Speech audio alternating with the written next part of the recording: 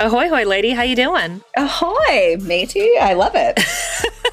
I'm fucking great, but we need to talk about the Nutcracker show you went to because I haven't asked you about it and I've been dying to hear everything. Okay.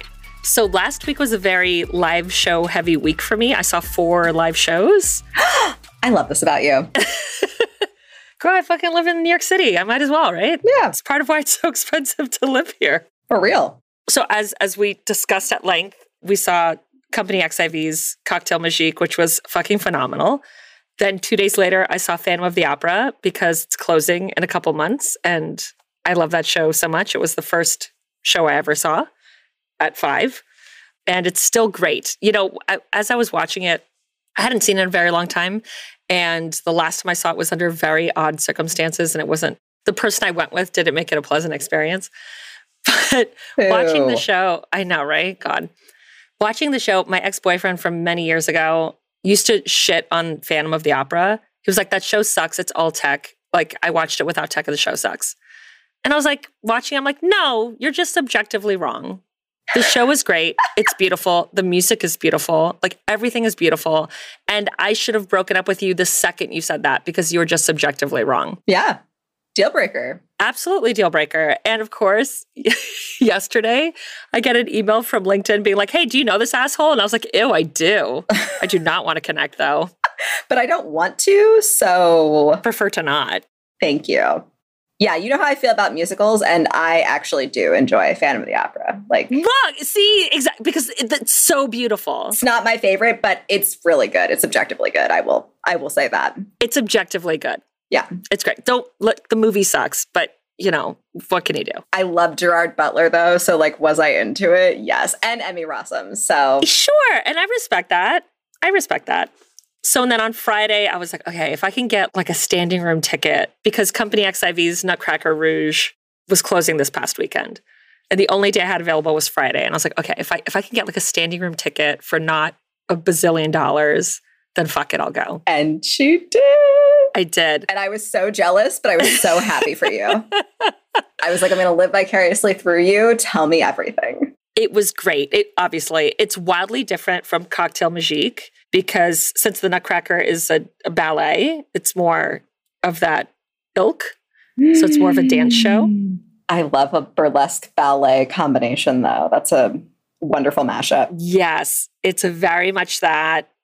Very sexy. Like everyone is impossibly beautiful. And like when you walk in, because it's in a different theater, obviously, or maybe not, but it's in a different theater.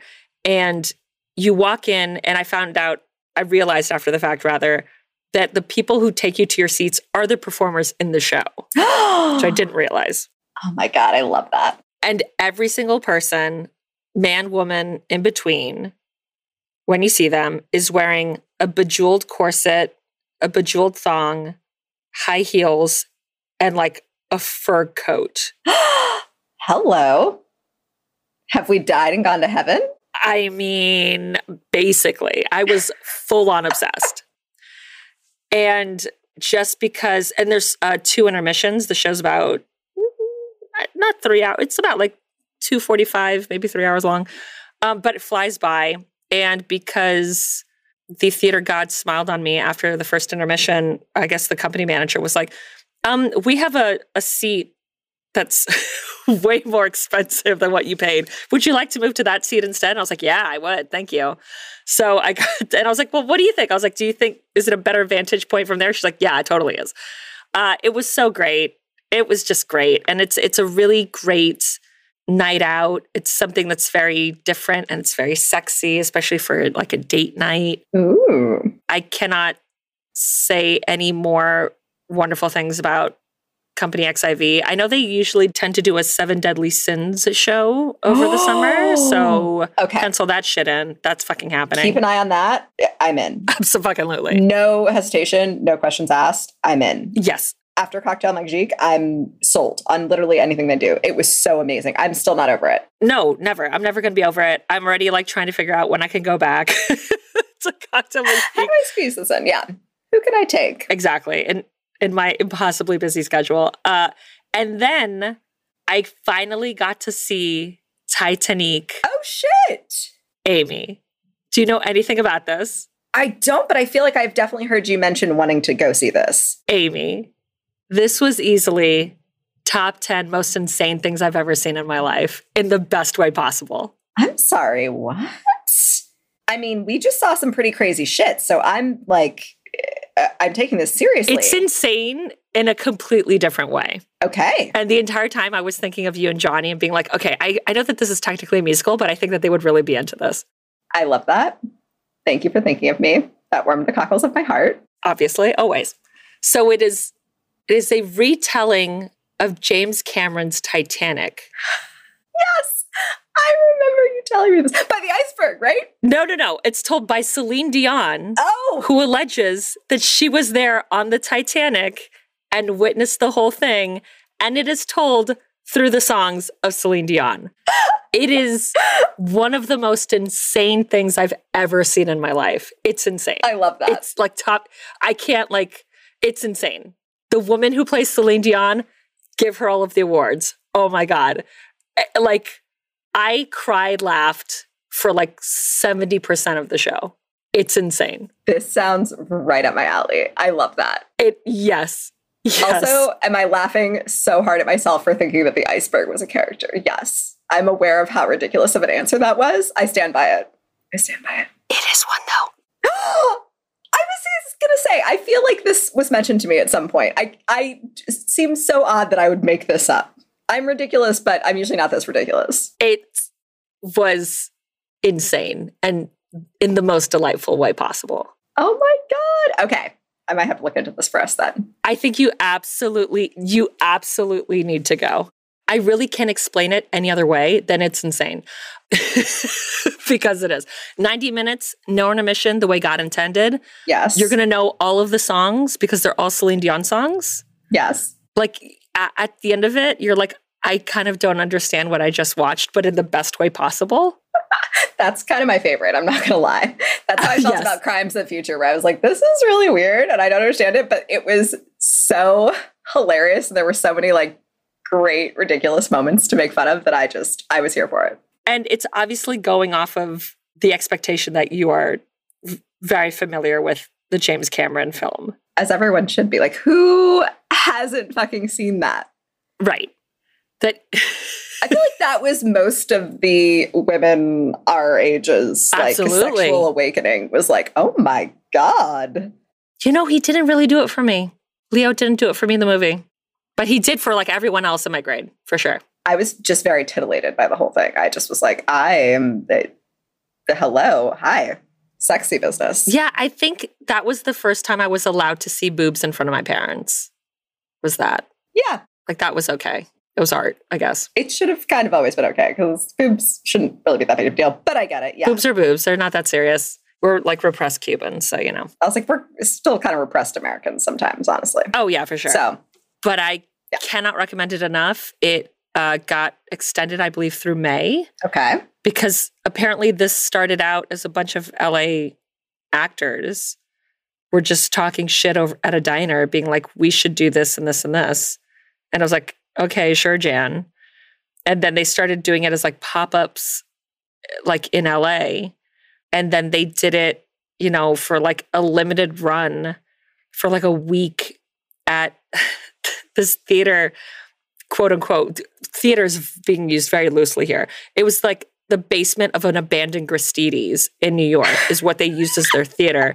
And within the week, like Celine Dion's people were there to be like, we're obsessed. We're giving you the rights to fucking everything. And then the pandemic happened, but then it came back and then it was like a sold out run in the basement of a fucking abandoned Gristedes. And then it moved now to a legitimate off-Broadway theater with like actual sets and shit. It's amazing and it's insane. And I cannot recommend it enough. Shit. Okay.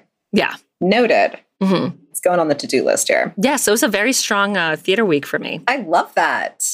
I really felt bereft this week because we had so much fun last week and then I felt like I did nothing but work this week. It happens.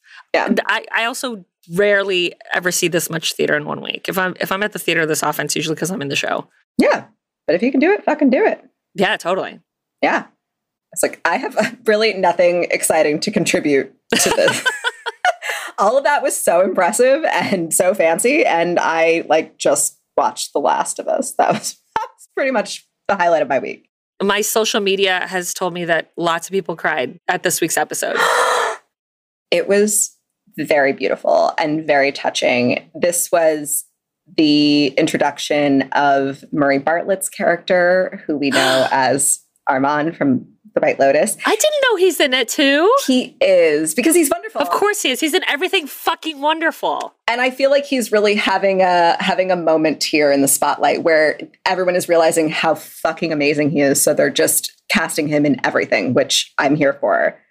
So yes, Murray Bartlett and Nick Offerman are the main focus of the episode, and it's like their love story basically. And it's beautiful. It's really sweet. I love Nick Offerman so much. He is my dream man. Yes. Straight up. Yes. I love his relationship with his wife, Megan Mullally, too. And the fact that they do these crazy puzzles together. And then I believe they recreate them and take a picture of them in front of the puzzle. Yes! That is my couple goals, for the record. If anyone was wondering, it's doing puzzles, ridiculous puzzles, and then posing like them. I don't know that that's really my couple goal. I'm kind of down with everything else. You're not a big game puzzle person. Yeah, that's fine. No, definitely not. But many years ago, they were in an off-Broadway show. And I live in Hell's Kitchen, which is right by the theater district. So I'm by all of the theaters, hence the name. And they were doing a show at an off-Broadway theater, 10 blocks away from my apartment. And I remember one night I was grabbing dinner and I was having a conversation with someone. It was 11 o'clock at night. And it was a Tuesday or something. And I saw the two of them just stroll by, arm in arm, and just chatting. This is real. This isn't for show. They just literally were just at 11 o'clock at night, just strolling to wherever they were going to go, arm in arm. And I was It's enjoying each other's company. I love that. I just love that. Just goals. I love them so much. That makes me so happy. Mm-hmm. Okay, good. I needed to hear that. Thank you, Monique. Yeah, absolutely. So yes, if you haven't been watching The Last of Us, get on it. It's amazing. And this last episode was particularly beautiful. Yeah, I haven't watched it yet, but I that is next on the list. Yay! Mm-hmm. I was and that's it. That's my big exciting week. I mean, I'm into it. A low-key week is good, though. Yes, I needed that. We had repairs on the bathroom going on this week as well. So, oh, that's horrendous. I know. I thought of you the whole time because I was Monique would hate this. Yes, I hate that a lot. Yes, but they're done, and I'm happy. I don't want to worry about it anymore. Amazing. Yeah. So I guess that's it then, right? That's it. It's all our big excitement for the week. You were ready for some paranormal action over here? Girl, I was born ready. Give me some spooky shit. Spooky shit. All right. So, sources. Skeptoid.com, allthat'sinteresting.com, countryliving.com, nashvillescene.com, history.com, kentuckynewerra.com, and Wikipedia. Side note, do you know I'm going to be in Nashville this week? I did not. So this is just a fun little psychic sister moment? I love that. Kind of, but not really, because this takes place in Kentucky. However, I included this article for pertinent reasons, which you will find out. Realize after my story, yes. That's a fun little surprise. I was I'm excited that you're going to Nashville, though. You're going to Dollywood too, right? No, not this time. Not this time. I wish. No, I'm going to go see Tuvlo down there. Girl. Wait, did we I'm sure you told this to me, and I don't think so. Okay. I was maybe you told it to me at Cocktail Magique, and I was just very drunk at the time, and I did not remember. I don't think so. Okay. Amy and I very rarely speak in between recordings because we're so busy. That sounded kind of fucked up, but it's true and not in a bad way. It's really true. It's just we're so busy with all the things that... So it's like that. It truly is the highlight of our weeks. To be oh my God, I get to see you and talk to you. Plus, I like catching up with you here. If I tell you everything that happened to me during the week, then I'm just like repeating myself when I tell you here. Right, exactly. Yeah. I'm pretty sure I didn't tell you about Tovlo. I love her. She's my birthday twin. Ah, Yeah, girl. nice. Fuck yeah. Get it. And I see her every time she is touring. So I've seen her maybe like 4 times. That's awesome. Yeah, she's great. She puts on a great show. She's really wonderful. I very much enjoy her music. I don't think I've seen her live. She's great. If she was at, what the fuck is that thing called? No, I don't think I've seen her live. Treat Yourself. She's great. Okay. Noted. Completely irrelevant to anything that we were talking about. Sorry. Off topic already. I love it.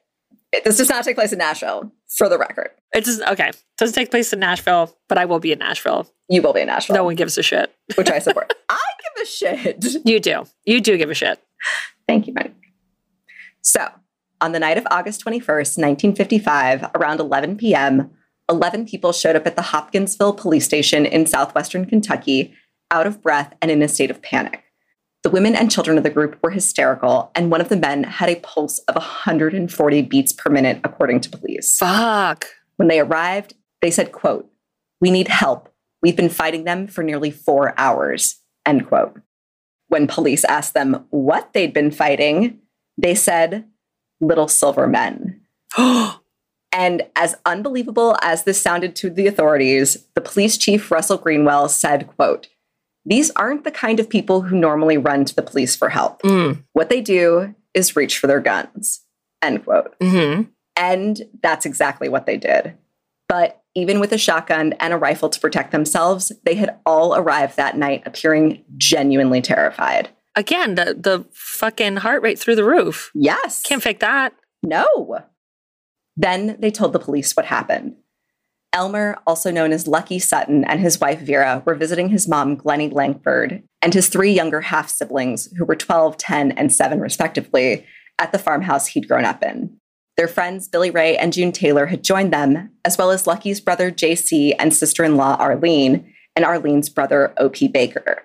After a nice family dinner together, they all settled in for a game of cards. At about 7 p.m. that evening, Billy Ray went out to fetch some water from the well in the backyard when he saw a silvery object moving through the sky above him. Then he heard a hissing noise as it descended behind the farmhouse. When he came back inside, he told everyone what he'd seen and described it as, quote, "real bright, with an exhaust all the colors of the rainbow," end quote.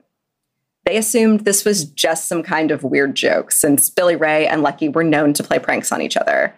But Billy Ray seemed genuinely bothered by what he'd seen. The others brushed it off and told him that it was probably just a meteor or shooting star. But when he asked his wife June if she believed him, she couldn't help but burst out laughing, and the others immediately joined her.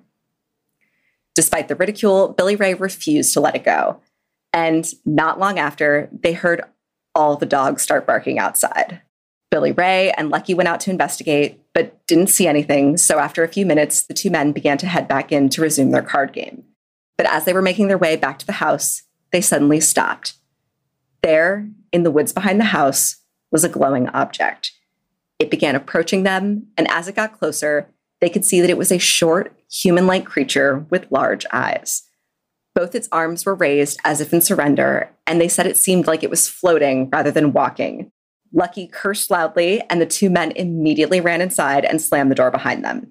They told the others that they had seen something out there, describing it as an otherworldly goblin. Although Glennie wasn't convinced, she'd lived on the property for decades after all, and said she'd never experienced anything remotely strange, she didn't want the men's story of otherworldly goblins upsetting the children, so she decided to put them to bed. When she came back, she saw both men were standing guard at the doors. Lucky at the front with the shotgun, and Billy Ray in the back with the rifle. Glennie's first thought was that she couldn't believe how far they were willing to go to play a prank. But the men didn't seem to be joking. Determined to get to the bottom of it, she asked Billy Ray what this was all about. In response, Billy Ray said, quote, "Miss Glennie, I hope you don't have to find out," end quote. Oh, shit. The men refused to back down from their posts at the door, so they all just sat there, silently waiting, when suddenly a figure about 3 feet tall appeared in the doorway out of the darkness. Glennie was the first to see it and immediately screamed in terror. The others came running, and Billy Ray shot at the would-be intruder, piercing a hole in the screen door. He wasn't sure if he had managed to shoot it, so he went out on the porch to check.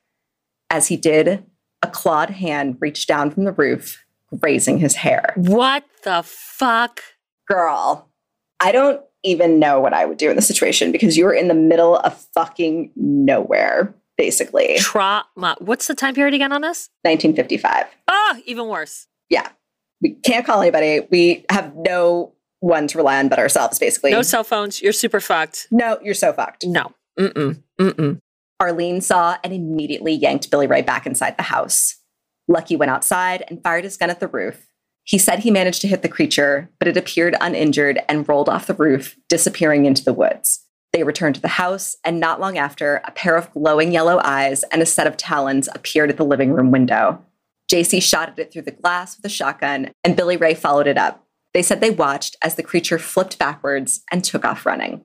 Glennie, who was a religious woman that attended church regularly, began to frantically pray, thinking the glowing-eyed creatures on her lawn must have been sent by the devil himself. The gunshots had obviously woken the children, and Lucky urged the women in the house to take them and hide in the back room. Everyone but Glennie obeyed. She just couldn't believe what she'd seen earlier and said she wanted a second look so she could be absolutely sure. Once the women and children were safe, Lucky and Billy Ray went out to check the front yard, while JC, OP, and Glennie waited inside. Then, one of the men outside yelled to look up in the maple tree. This time, everyone could clearly see one of the quote-unquote little men perched on a branch above them. The men shot at it, but instead of falling, they said the being seemed to just float off instead. Another appeared, coming around the corner of the old farmhouse, and when they fired at it, they said the noise they heard sounded like bullets hitting metal. Could you imagine any of this? No! Monique. Absolutely not. No. I can't even suggest to burn it all down now because then what the fuck are you going to do? You're just stuck outside. With these fucking things, yes. I genuinely would have no idea what to do. I would basically do what they were doing, which is just be shooting at them. I mean, yeah. And like staying in the house and that's it. Because what the fuck? What are your other options? Yeah, literally. Despite having been shot, it too just floated away. While the creatures seemed unaffected by their bullets, they noticed that whenever a light came on, the beings backed away, as if the light seemed to hurt their large, yellow-pupilled eyes. So they turned every single light in the house on and waited. This reminds me a little bit of the werewolf. The Paranormal Witness? Yeah. With the lights? Yeah, it does. I started thinking that like in the middle of the story. I was like, that actually kind of rings a bell now that I'm thinking about it. It was eerily silent outside. As one of the children began to cry, they heard scratching coming from the roof. Lucky immediately ran outside, pointed his gun at the top of the house, and fired at the creature there. But again, it just floated down and scrambled out of sight behind the trees, seemingly unharmed by the bullets like all the others. It was obvious that whatever these creatures were, they weren't deterred by guns, and they realized they needed to get the fuck out of there. Yeah. They waited a few hours until the coast was clear, then ran to the trucks parked outside, jumping in as fast as they could and booking it to the police station. To the police, they described the creatures as having round, oversized heads with large, pointed ears, muscular upper bodies, atrophied legs, and long arms with talons that nearly touched the ground. Jesus. They said everything about them seemed to shimmer and glow in the darkness. Their eyes seemed to glow with a yellowish light, and their bodies glinted like they were made of silver metal. Later reports stated that the family saw at least a dozen of these strange creatures, but from what I can tell, the family never claimed to have seen more than 2 or 3 at a time. Mm-hmm. After hearing their story, the police radioed Kentucky State Police, the Christian County Sheriff's Office, and the nearby Fort Campbell Army Base before heading out to the farm to investigate. Within an hour of leaving the police station, the family returned to the farm along with law enforcement officers from the city, county, and state police, as well as several military police from Fort Campbell. By the time they arrived, the local paper had already gotten word of the unbelievable story, and a staff photographer showed up at the house shortly after authorities. Including the family, there were about 25 people on the scene during the investigation. The authorities began searching the property with flashlights, but found no sign of the quote-unquote little men, only holes in the window screens and shotgun shell casings. Although the men had claimed that they had gone through 4 boxes of ammunition. Shit. Yeah. which would have been about 200 bullets, the reports on the incident varied. Most stated that there were bullet casings scattered everywhere and that the windows were extensively damaged by the gunfire. However, another report stated that only a handful of casings were found, nothing remotely close to the 200 bullets that would have been there had they actually gone through 4 boxes of ammunition. And that there was only a single hole in one of the screens that was consistent with a .22 caliber bullet from a rifle. One of their neighbors, who lived about a quarter-mile north of them, said he'd heard gunshots, but only 4 of them, and just figured they were dealing with a bobcat preying on their livestock. He also admitted to seeing lights in the woods behind the Sutton farm that night, but had just assumed that the family was out searching for one of their pigs that had gotten lost. One account states that one of the officers on site noticed something glowing in the woods, but when they went to investigate further, nothing was found and the glow had disappeared. So this was chalked up to foxfire, also known as fairy fire, which are the common names for the bioluminescent fungi found on decaying wood. Oh. Yes, which is very interesting. The more you know. Yeah. Yeah. It's actually pretty cool. I looked up some pictures. I was like, it does glow like bright green. I could see how that would be sketchy. The ground beneath where Lucky claimed to have shot one of the creatures appeared to have been stained with something that gave off an iridescent sheen when viewed from an angle, but no conclusion could be made as to what it was. And not all the reports even mention this. Right. With no real concrete physical evidence to back up their story, the officers decided to question the family members separately to see if there were any inconsistencies in their stories. But all of them gave the same description of the night's events. The authorities remained on site for more than 2 hours, but after their investigation turned up nothing useful, they left around 2:30 in the morning. But that was not the end of the night for the Sutton family. They tried to sleep, but were still shaken up by what they had seen. Then around 3:30 in the morning, Lenny woke up to the sight of one of the little men on the other side of her bedroom window. What the fuck? Girl, I can't. And think about it. This is not a house that has air conditioning. So it's fucking August. It's hot. They only have the screens up. They don't have the windows. So it's right fucking there. She said it had its hands on the screen, looking in. She called out to Lucky, who had been dozing on the couch in the living room, and he immediately rushed to the window and shot at it. Although they didn't see it after that, they said they could still hear the creatures scratching at the house and walking on the roof. Okay. My parents' place is on the water in Miami, and as is the case when you're on the water, there's rats are a thing. Oh, yep. And whenever we've had rat problems, you can hear them in the walls or in the roof. And it's so unnerving and disgusting. It is. I've lived in a place like that, and it's even knowing what it is, it's still terrifying and creepy. It's still oh my God. I can't imagine seeing something weird and then hearing that shit in my fucking house. No. Absolutely the fuck not. Exactly. I'd be like, what the fuck? I'd be like, no. Again, you can't burn it down. What are you going to do? Fuck. You're literally outside with them. Yeah.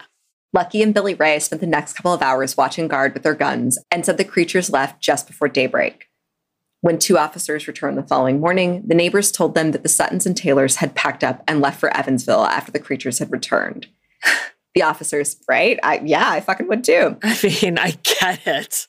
I'm not doing this 2 nights in a row. Get the fuck out. GTFO. The officers searched for evidence of a saucer landing, footprints, blood trails, or scratch marks on the roof in the light of day, but still found nothing.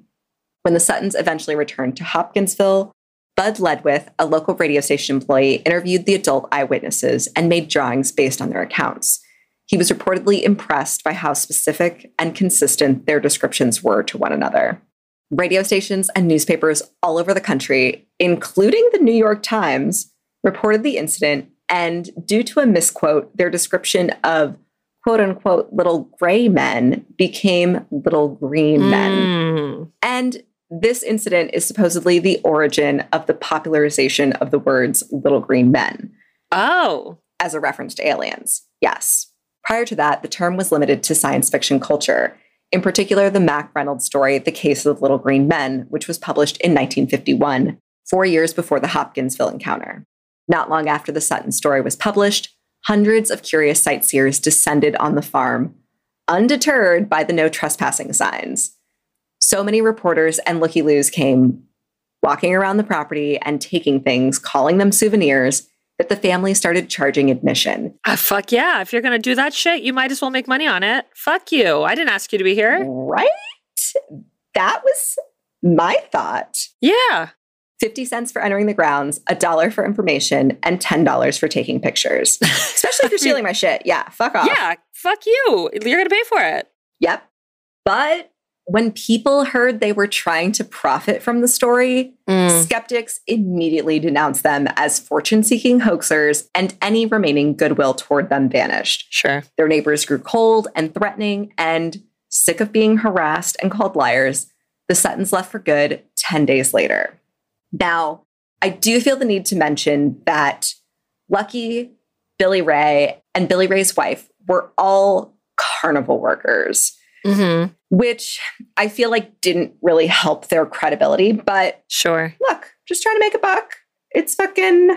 If you're going to do this shit anyway, then I might as well make money on it. Yes.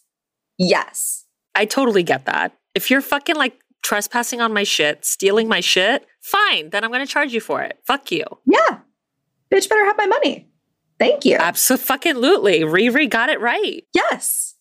But the fact that they were carnival workers kind of made it seem like they were doing this as a gimmick or whatever. Yeah. A gimmick, yes. Like they're performers. Of course they're doing this for money and just to make $1. Of course.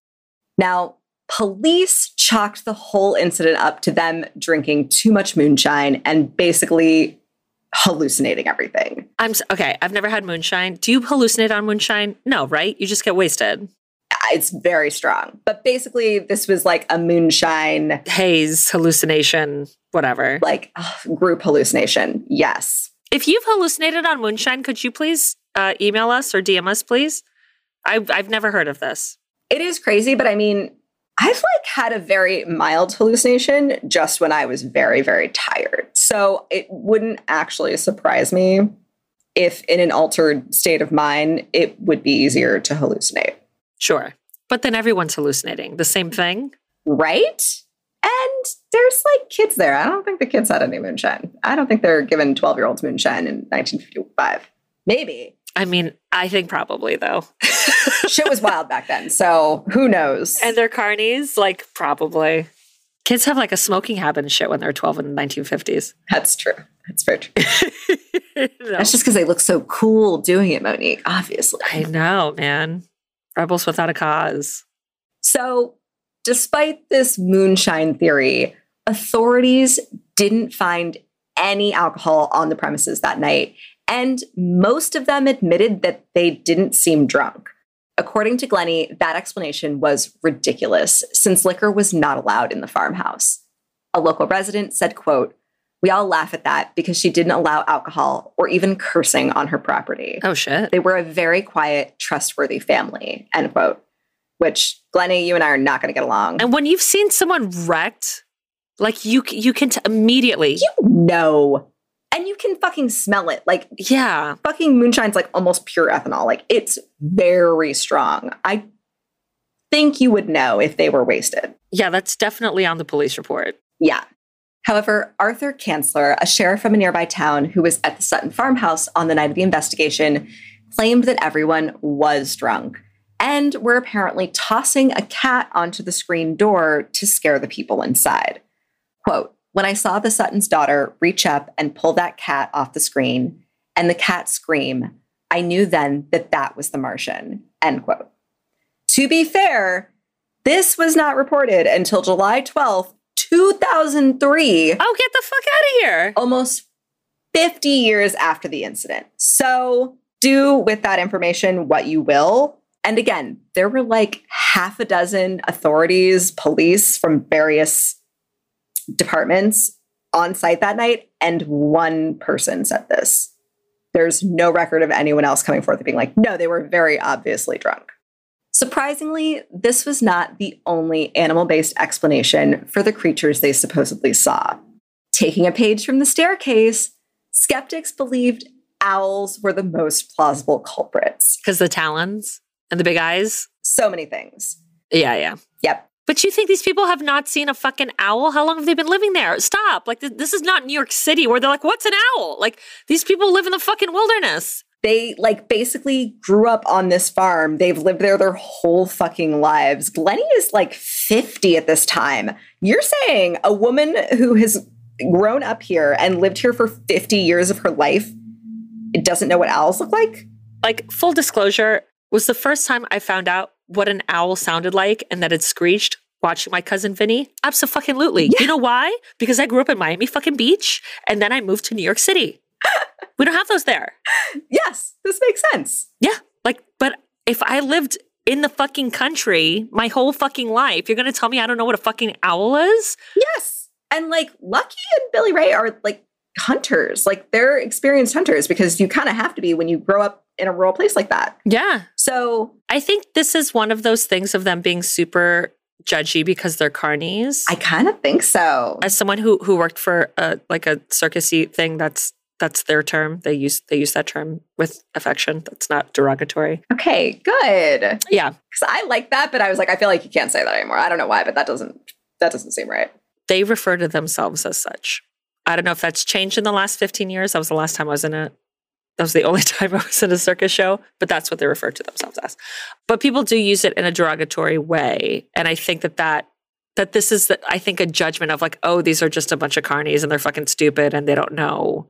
But they know what a fucking owl looks like. Yes. Thank you. Thank you, Monique.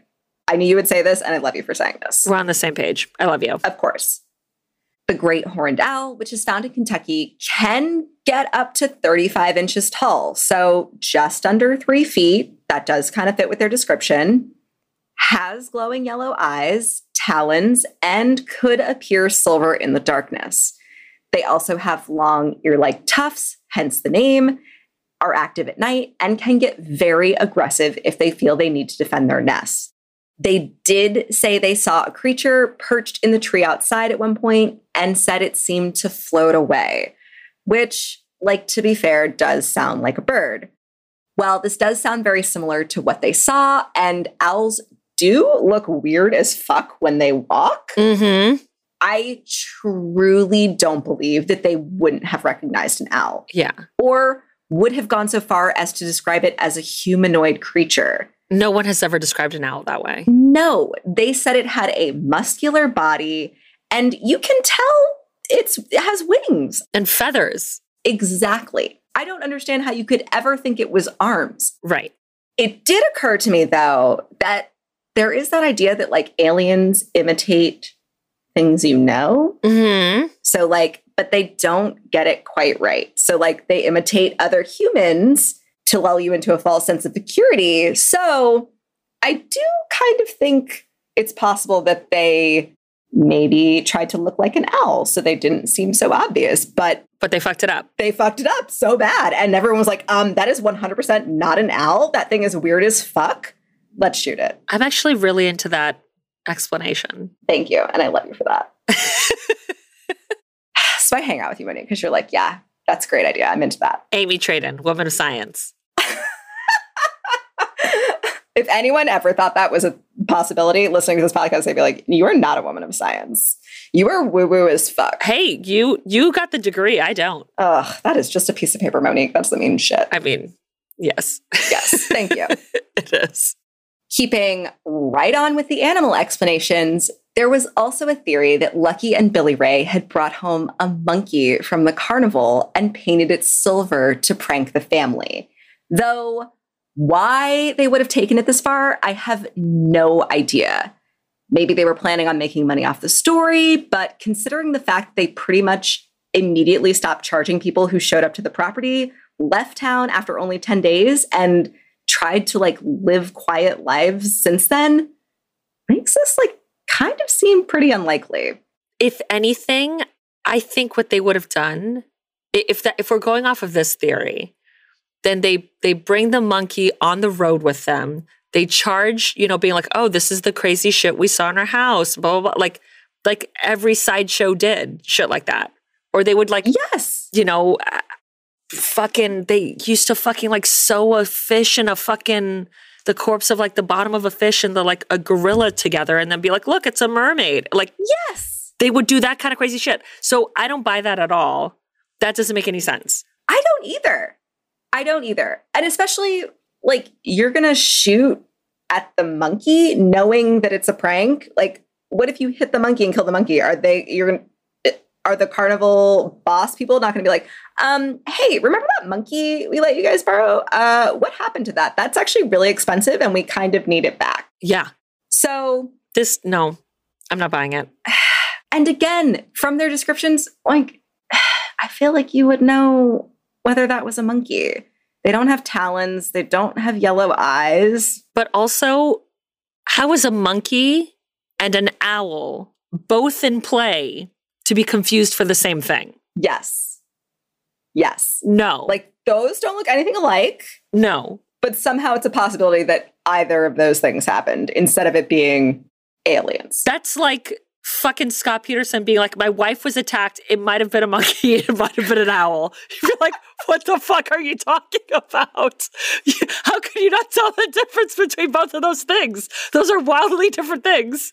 It was an owl riding on the back of a monkey. That's what happened. It was just very confusing. It was like a Lisa Frank fucking folder. I wish I got attacked by a Lisa Frank monster. If I'm going to get attacked by something, let it be that, please. I mean, isn't that all of us? Fuck. An adorable, like, rainbow leopard or something, please. Yeah. Lucky's daughter, Geraldine, who was 8 when her father finally told her about what happened, said, quote, "My daddy didn't like how people treated him once the story got out. People made fun of him. It was traumatizing," end quote. During the summer of 1969, Lucky brought Geraldine and her siblings back to his childhood home to show them where one of his life's pivotal moments had taken place. Long since abandoned, the property still held the well, plus a strange circular impression in the ground where Lucky thought the spacecraft must have landed that night. While the incident did eventually attract the attention of Project Blue Book, it seems as though its team never officially pursued the matter beyond just checking in with their Fort Campbell counterparts who had been at the scene the first night. Project Blue Book lists the case as a hoax, but provides no further comment. One of the most thorough investigations of the Kelly Hopkinsville incident, as it became known, was undertaken in 1956 by ufologist Isabel Davis. After her research, she concluded that none of the possible explanations, a deliberate hoax, a publicity play, or group hallucinations, made sense, and said none of the witnesses had any history of making preposterous allegations. Her report was published several decades later by the Center for UFO Studies, a group founded by astronomer Dr. J. Allen Hynek, Project Blue Book's civilian investigator. Although, according to him, the case was, quote unquote, preposterous and offensive to common sense. Yikes, okay. Despite all the skepticism surrounding the case, at least one Kentucky police officer believed Taylor and Sutton's story. Although Sergeant Frank Dudas was not among the officers who visited the Sutton farmhouse, he and another officer had reported seeing 3 flying saucers the previous summer. He said, quote, "I think the whole story is entirely plausible. I know I saw the saucers. If I saw them, the Kelly story could certainly be true," end quote. Geraldine also believes her father's story and said, quote, "Still to this day, the witnesses who are alive are afraid to talk," end quote. According to her, after the incident, Glennie, who had always lived in the country, was so shaken up by what she had seen that she sold the farmhouse and moved to an apartment in town. Geraldine said she felt safer around other people. Geraldine also said that that night had affected her uncle JC too. Quote, "He couldn't hold down a job anymore. It psychologically messed with him," end quote. Now, in an article published in September 2022 in the Nashville Scene, which is where our Nashville reference comes in, Betsy Phillips, who visited the Sutton farm with her parents for the article, proposed an interesting theory. While it's not mentioned in any of the other reports, the Sutton's farm is located right next to the train tracks. And on her trip, there was a train stopped on the tracks waiting for another freight train to go by. Her dad wondered if the family might have been pranked by bored railroad workers who were stuck waiting for another train like they saw. So she sent a copy of the sketch made from the description of the creatures the Suttons had given to Carter Newton, the archivist at the Tennessee Central Railroad Museum, and asked him if there was anything railroad related that this could be. He responded immediately with an illuminated switch stand.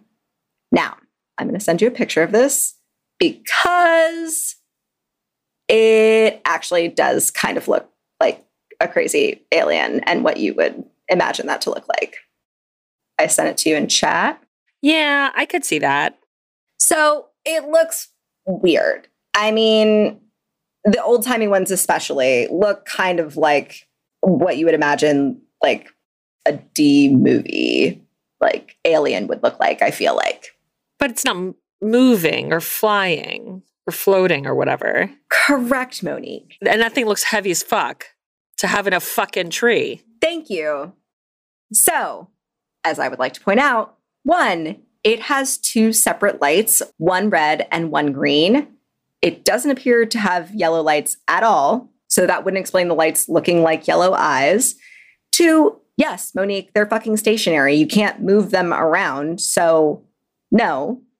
And 3, if it was just railroad workers playing a prank, you'd think they would have stopped immediately when the family started shooting at them. Once they getting shot at them, yeah. Yes.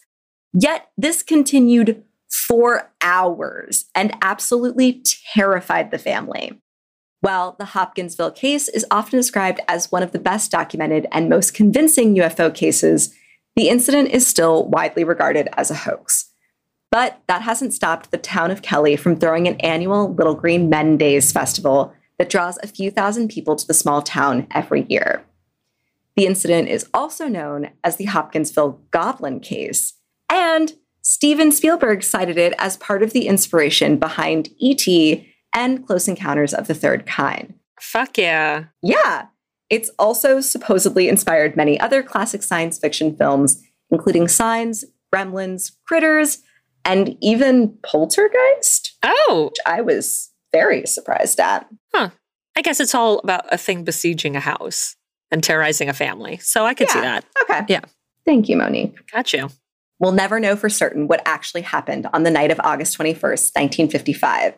Whether it was cats, owls, monkeys, moonshine, or just a couple of railroad workers playing pranks.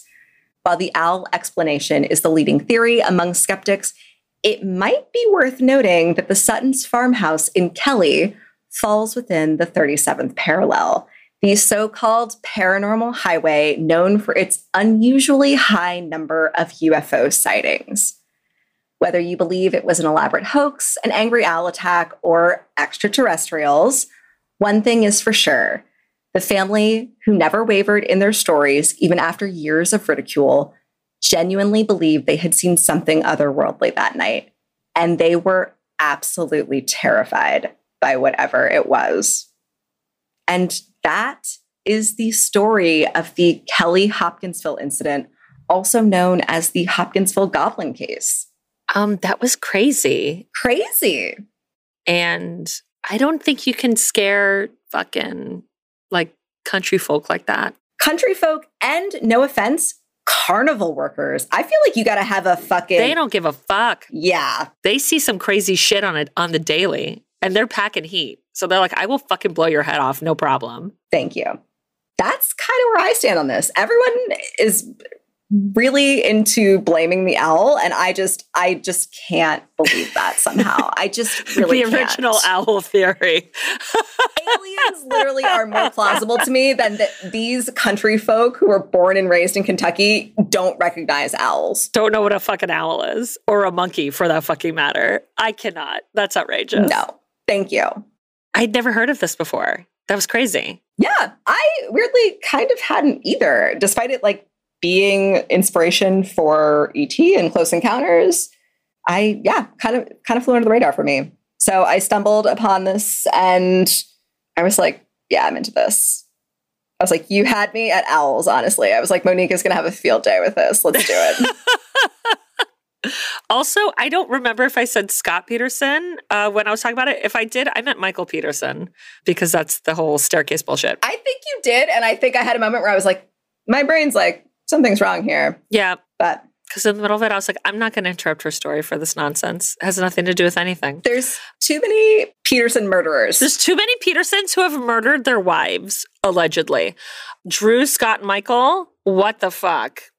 No relation, except they're murderers.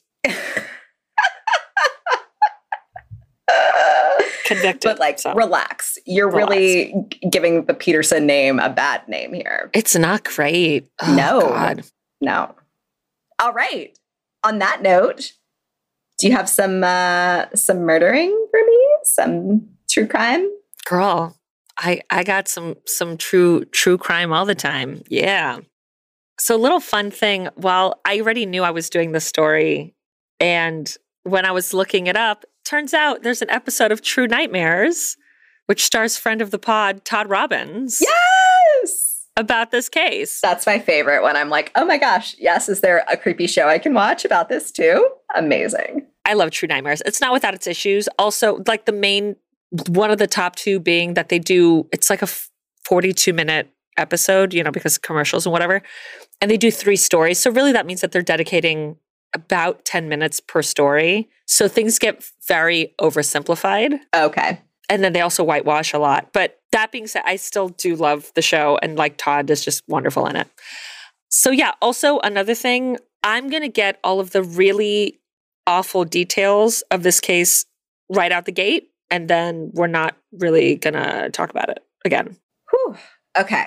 So brace yourself. It's going to be kind of shitty the first couple paragraphs, and then we're not going to revisit that really in detail again.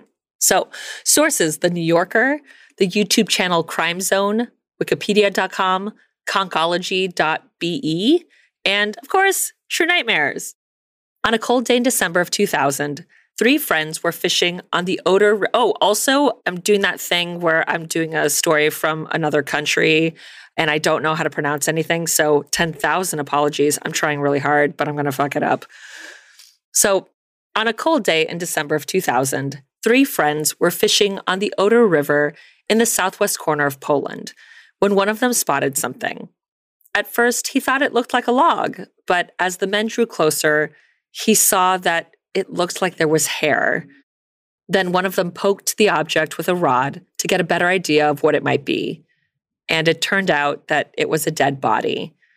The fisherman called the police, who carefully removed the corpse from the water. The victim was a man, about 6 foot tall, 200 pounds, with long dark hair and blue eyes. He was found with a noose around his neck, and the same noose had been used to tie the man's hands behind his back, binding the man in a backwards cradle, meaning that the slightest movements would have just caused the noose to tighten even further around the victim's neck. His body was clothed in only a sweatshirt and underwear.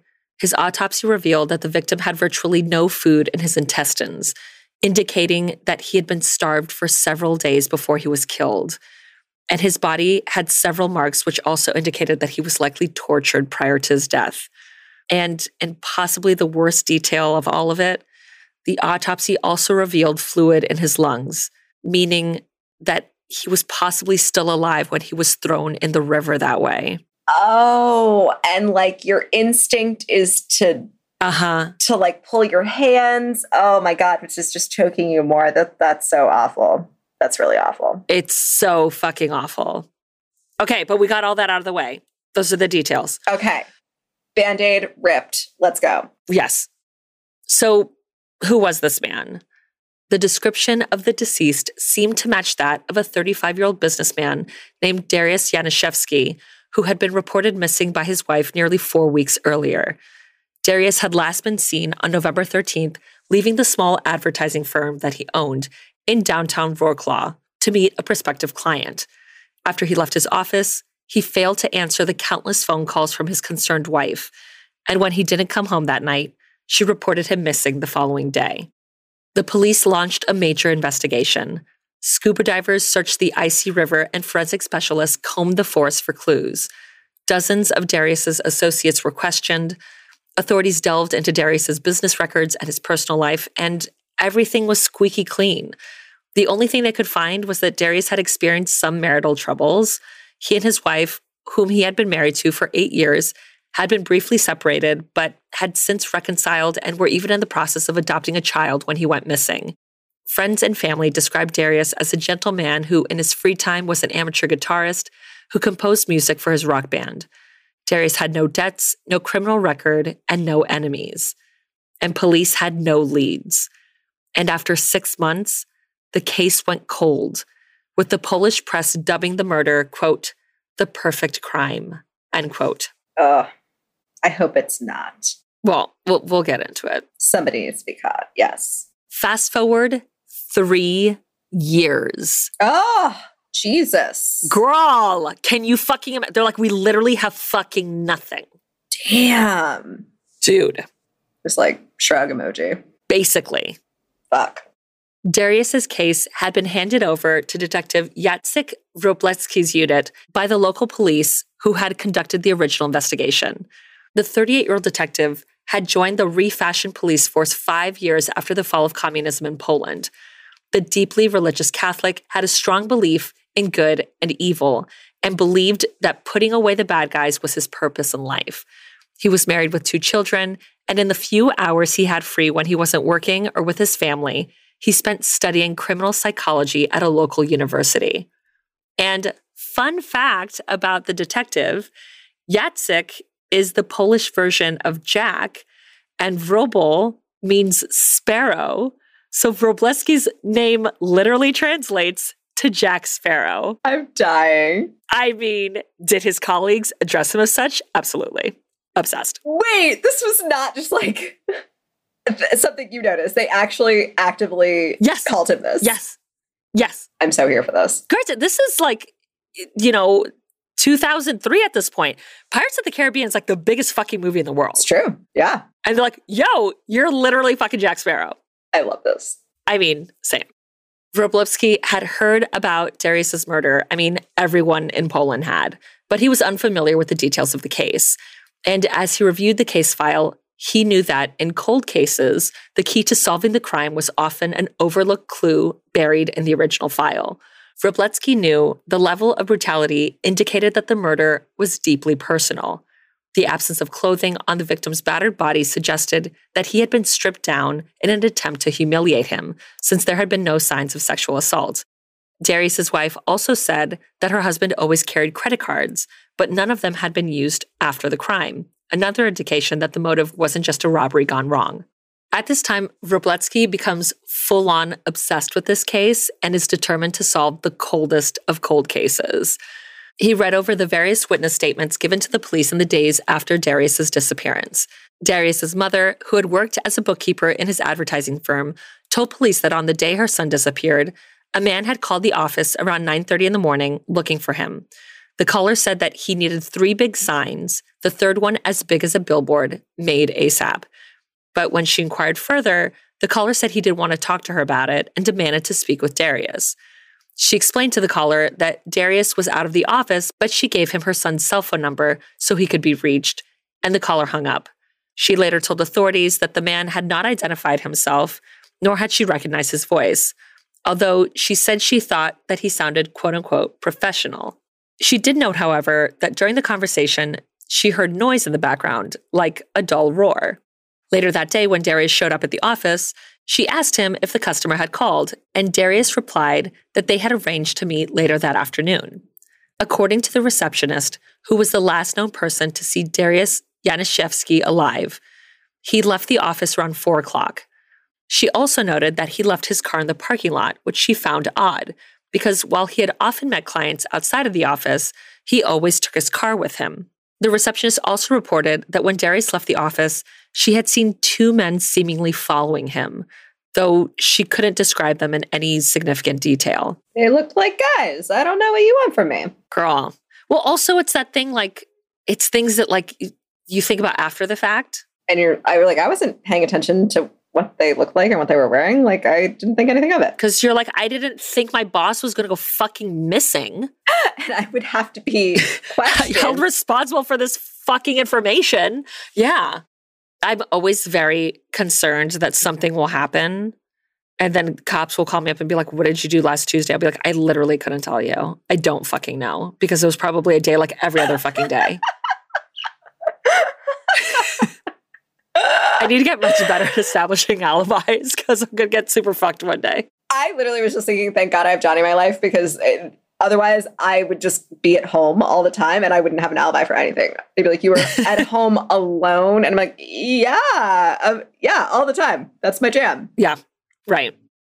Upon checking phone records, investigators discovered that the call to Darius's office had come from the phone booth down the street, which explained the background noise his mother had reported hearing on the call. Records also indicated that less than a minute after the call had ended to the office, someone at the same public phone called Darius's cell phone.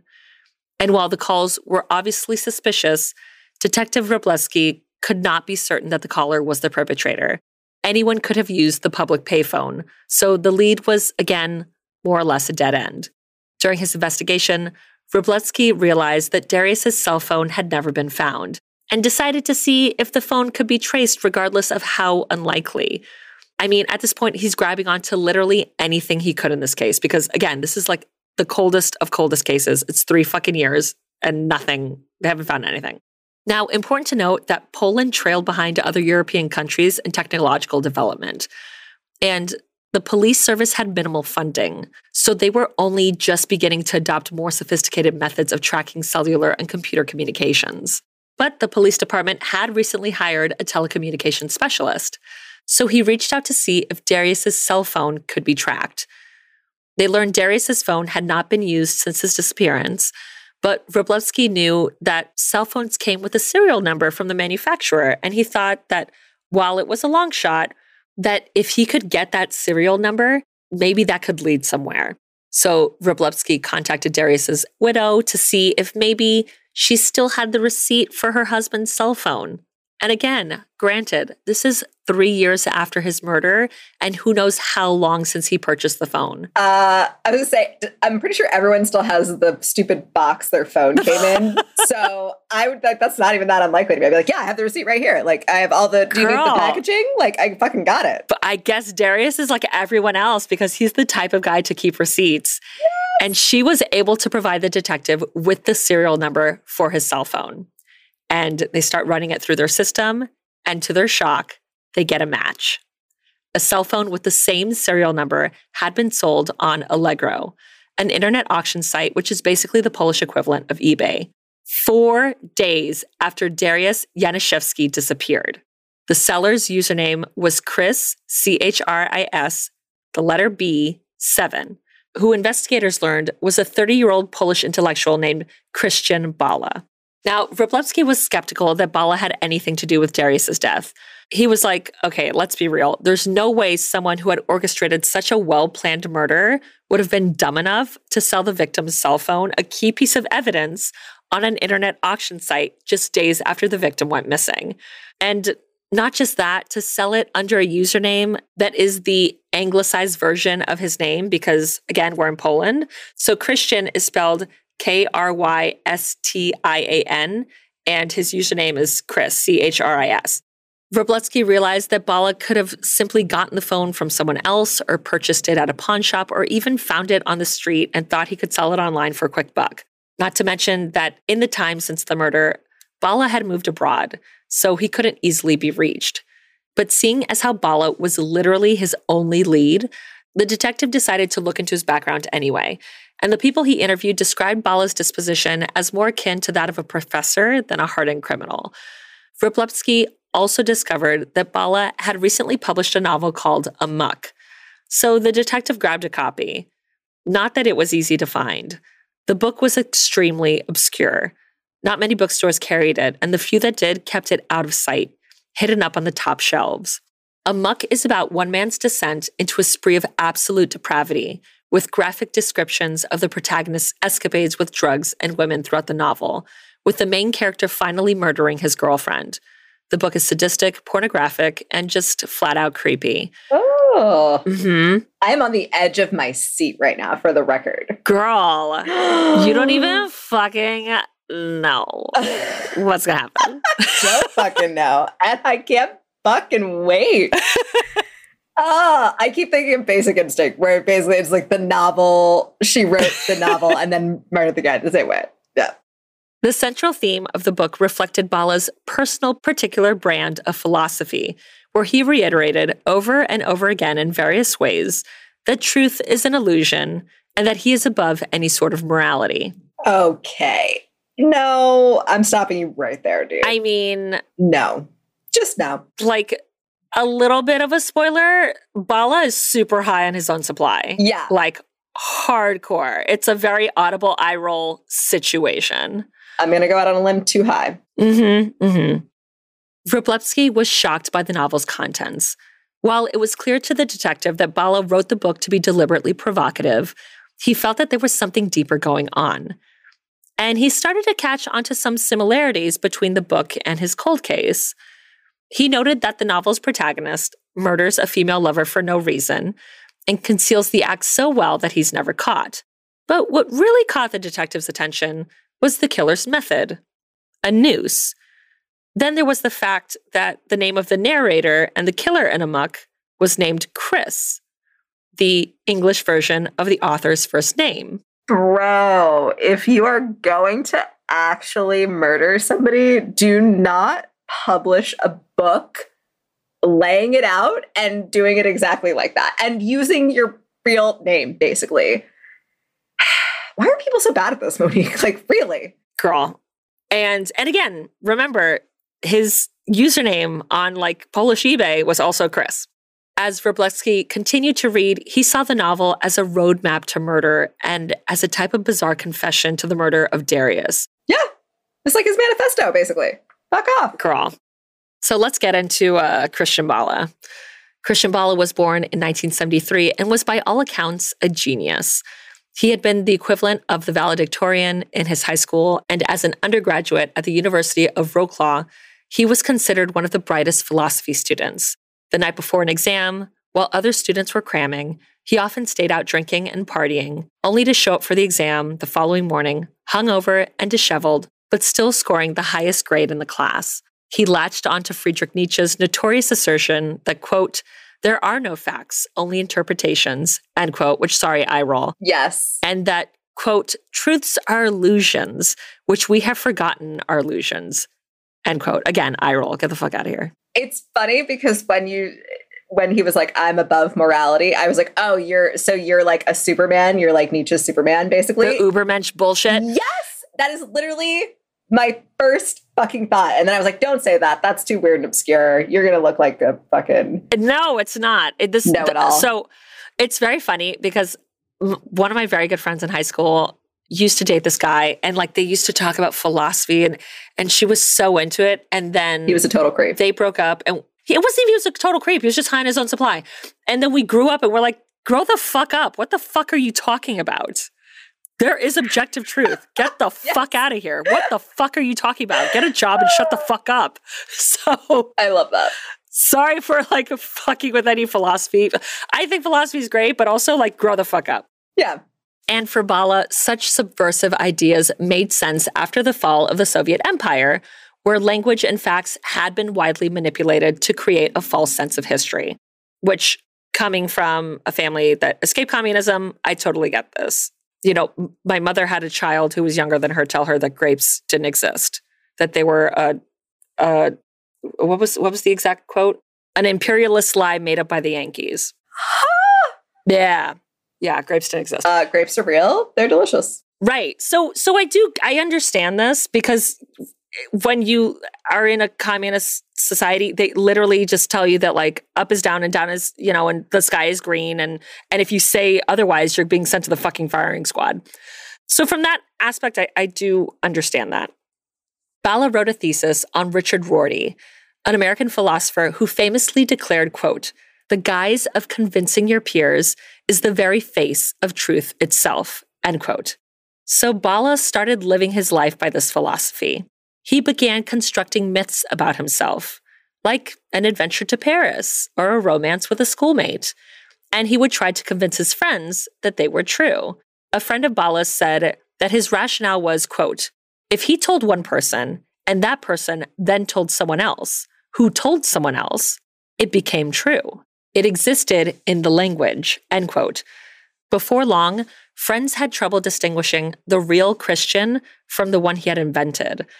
Bala wanted to push the boundaries of language and human existence, that he wanted to break free from what he deemed to be the hypocritical and oppressive quote-unquote truths of Western society, including taboos on sex and drugs.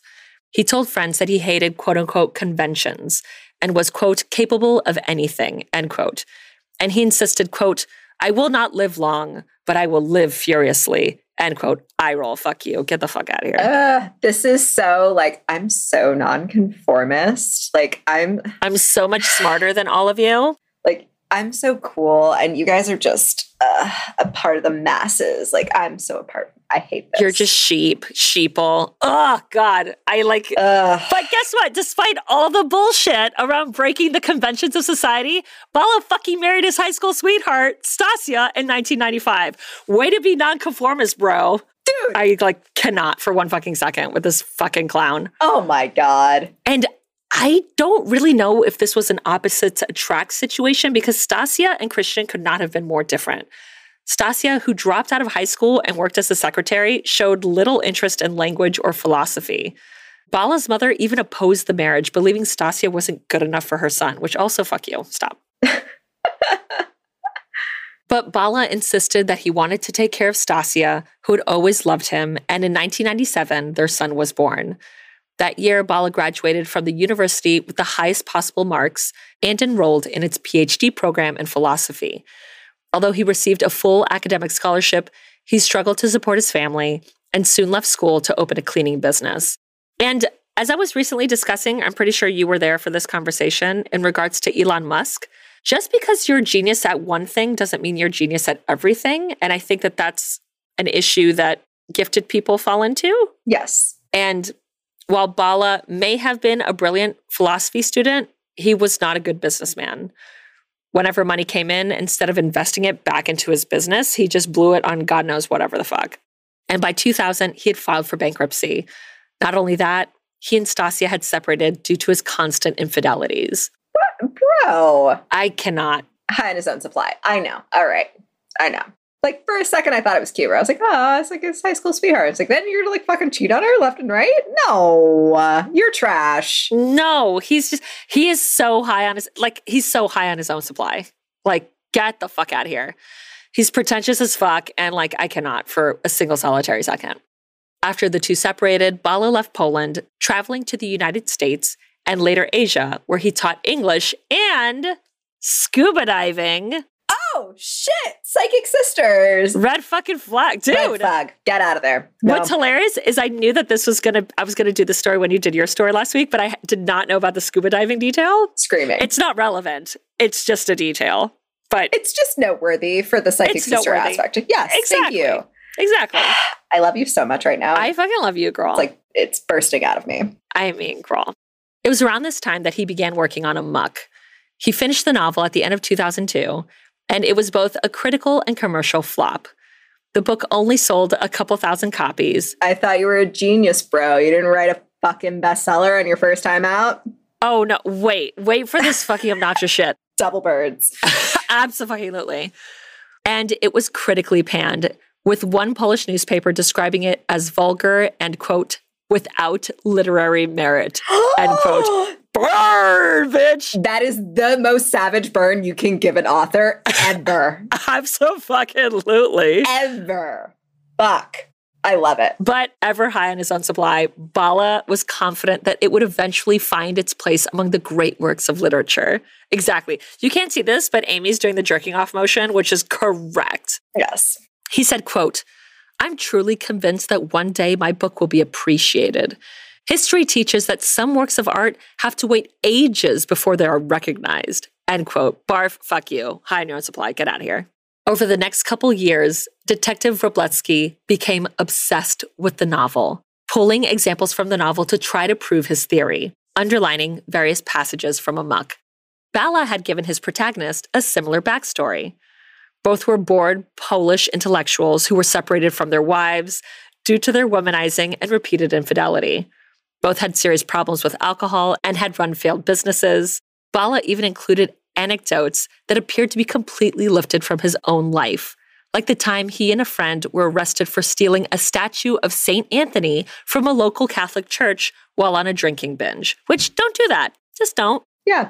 Also, I love the irony that he has lied and made up all these stories in his real life, but in his book, we're going to just lay everything out exactly how it was. Yeah. I cannot with this dude. This guy's ridiculous. Now, here's the thing. At first glance, very few details of Mary's murder in the novel resembled that of Darius's. For starters, the murder victim in the novel is a woman and the killer's longtime friend. And as far as anyone knew, Bala and Darius didn't even know each other. And while Mary had a noose around her neck, she gets stabbed with a Japanese knife, another detail that didn't match up with Darius's case. One detail that did appear in the book, however, made the detectives' blood run cold. After Chris murdered Mary in the book, Chris talks about selling the murder weapon on an internet auction site. Bruh. Don't do that. Don't do that. I mean. Oh my God. But he for sure fucking did this. So tell me everything. Did they find the listing? Girl, the same thing that was done with Darius's phone after his murder, and most importantly, a detail about the case that the police had never made public. I love this so much. Okay. Girl. Wroblewski was certain that this detail was too extraordinary to be a coincidence. Yeah. So the detective made copies of the novel and handed them out to members of his detective squad, assigning everyone a chapter to interpret to try to find clues, coded messages, and any other parallels with reality. I love it. He gave them a signed reading. He was like, go home, read your chapters. I want the essay on my desk tomorrow morning. They're like, you're like, it's going to be terrible. What? Which, oh my God, in the True Nightmares episode, Todd's lines about the book are just pure savagery. Oh, of course. I would expect nothing less from him. He's wonderful. Absolutely. There was a line of something to the effect of, while reading the book, it was clear to the detectives two things. One, a Nobel Prize for literature was not in his future. Burn! Savage. I mean, it was amazing. See, but here's the thing. Wroblewski's higher-ups objected to this approach, stating that focusing on this work of fiction was pushing the investigation in a highly questionable direction. The police asked a criminal psychologist to analyze the character of Chris in order to gain insight into Bala, and the psychologist acknowledged the links between the two, such as the divorce and philosophical interests, but cautioned that such overlaps were, quote, common among novelists, end quote, as authors tend to pull from their own life experience for their work, and warned that, quote, basing an analysis of the author on his fictional character would be a gross violation, end quote. And here's the thing, Wroblewski knew that the details in the novel alone did not qualify as evidence. They had to be corroborated independently. And so far, the only piece of concrete evidence linking Bala to the victim was the cell phone. In February 2002, a little more than a year after Darius's murder, the Polish television program 997, which apparently 997 is Poland's 911, but the program, which is like America's Most Wanted, in that it talks about a case and it asks the public for help for any tips on solving crimes, aired a segment devoted to Darius Yaniszewski's murder. Afterward, the show posted on its website the latest news about the progress of the case and asked for tips. Wroblewski and his team analyzed the responses the show received over the years. Hundreds of people had visited the website, even from places as far away as Japan, South Korea, and the United States. Yet the police didn't turn up a single fruitful lead. Then the detective and his telecommunications expert decided to go back to the internet auction site to see if Bala had sold or purchased any other items on the internet while logged on as Chris B7. And they got a hit. On October 17th, 2000, a month before Darius was kidnapped, Bala had clicked on the Allegro auction site for a police manual called Accidental, Suicidal, or Criminal Hanging. Guys, I wish you could see Amy's faces throughout this whole story. It's wonderful. Oh my God. I can't. Monique, why? Girl. Oh, okay. It was a handbook about discerning the difference between accidental, self-inflicted, and criminal hangings. The instruction manual also described several ways a noose could be tied. Now, here's the thing. Important to note.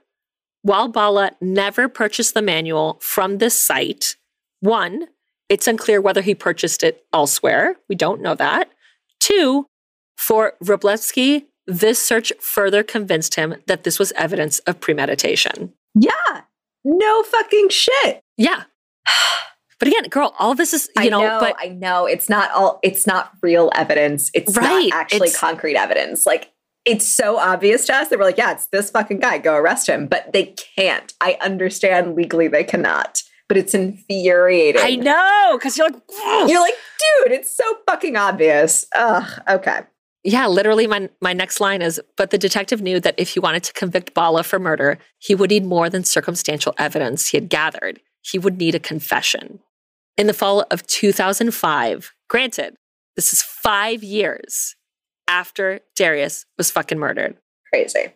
Wroblewski finally got a break. And he learned that for the first time in 5 years, Bala would be returning to Poland to visit his parents. Mm-hmm. Yay! Okay. And on the afternoon of September 5th, Bala was taken into custody. Now, important to note, there are two wildly different accounts as to how that went down. Wroblewski alleges that it was a standard apprehension that was carried out to the letter of the law. Bala, on the other hand, claimed that he was attacked and kidnapped in the middle of the street by a group of men in broad daylight.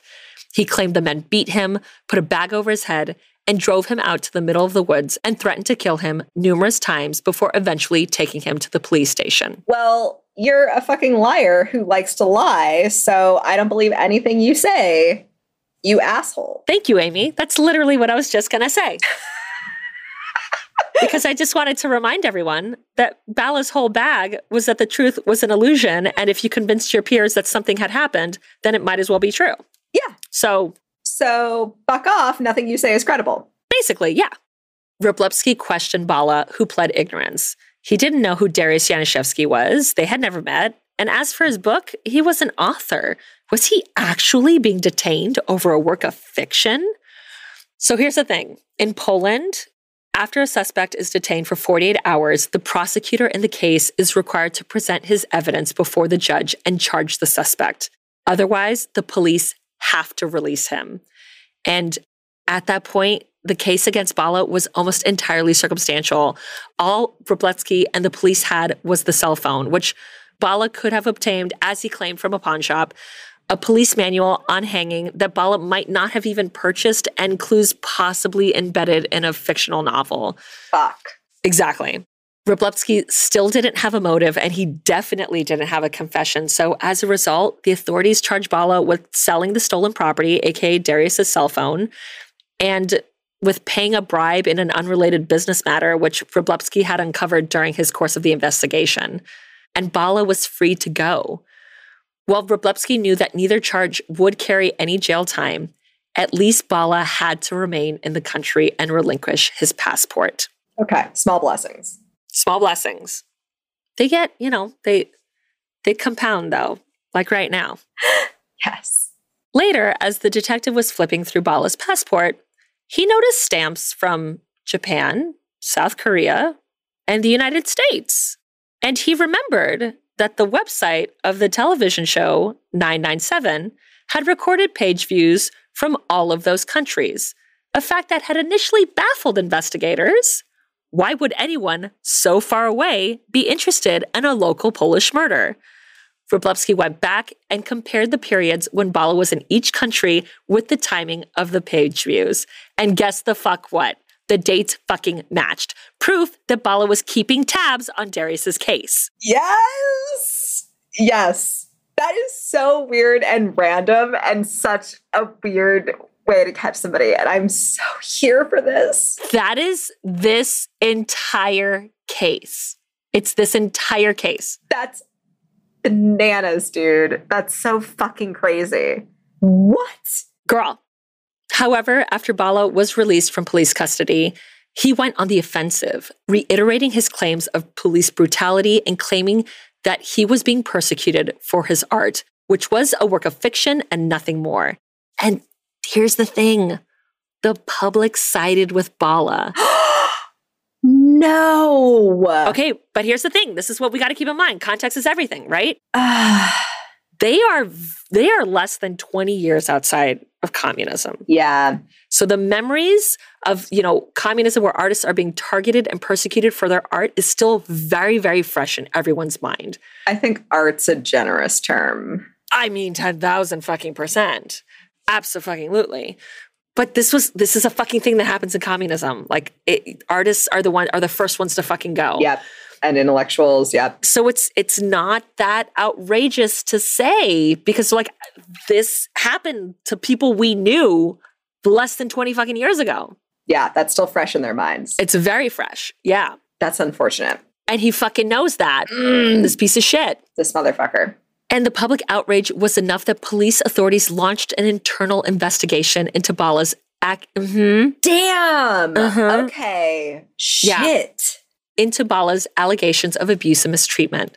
In early 2006, after months of probing, the investigators declared that they had found no corroborating evidence, insisting that Bala's tale was just another one of his many fabrications. Shocker. I mean, but even after all of this horseshit and years of investigating the case, Wroblewski still remained undeterred. He knew that Bala was responsible for Darius's murder, and he kept rereading amok, looking for clues, and the detective remained haunted by one riddle in the novel, which he believed was crucial to solving the case. A character asked Chris, quote, "Who was the one-eyed man among the blind?" End quote.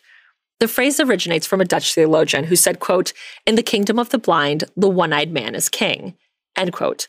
And Wroblewski wondered, who was the one-eyed man in amok, and who were the blind men?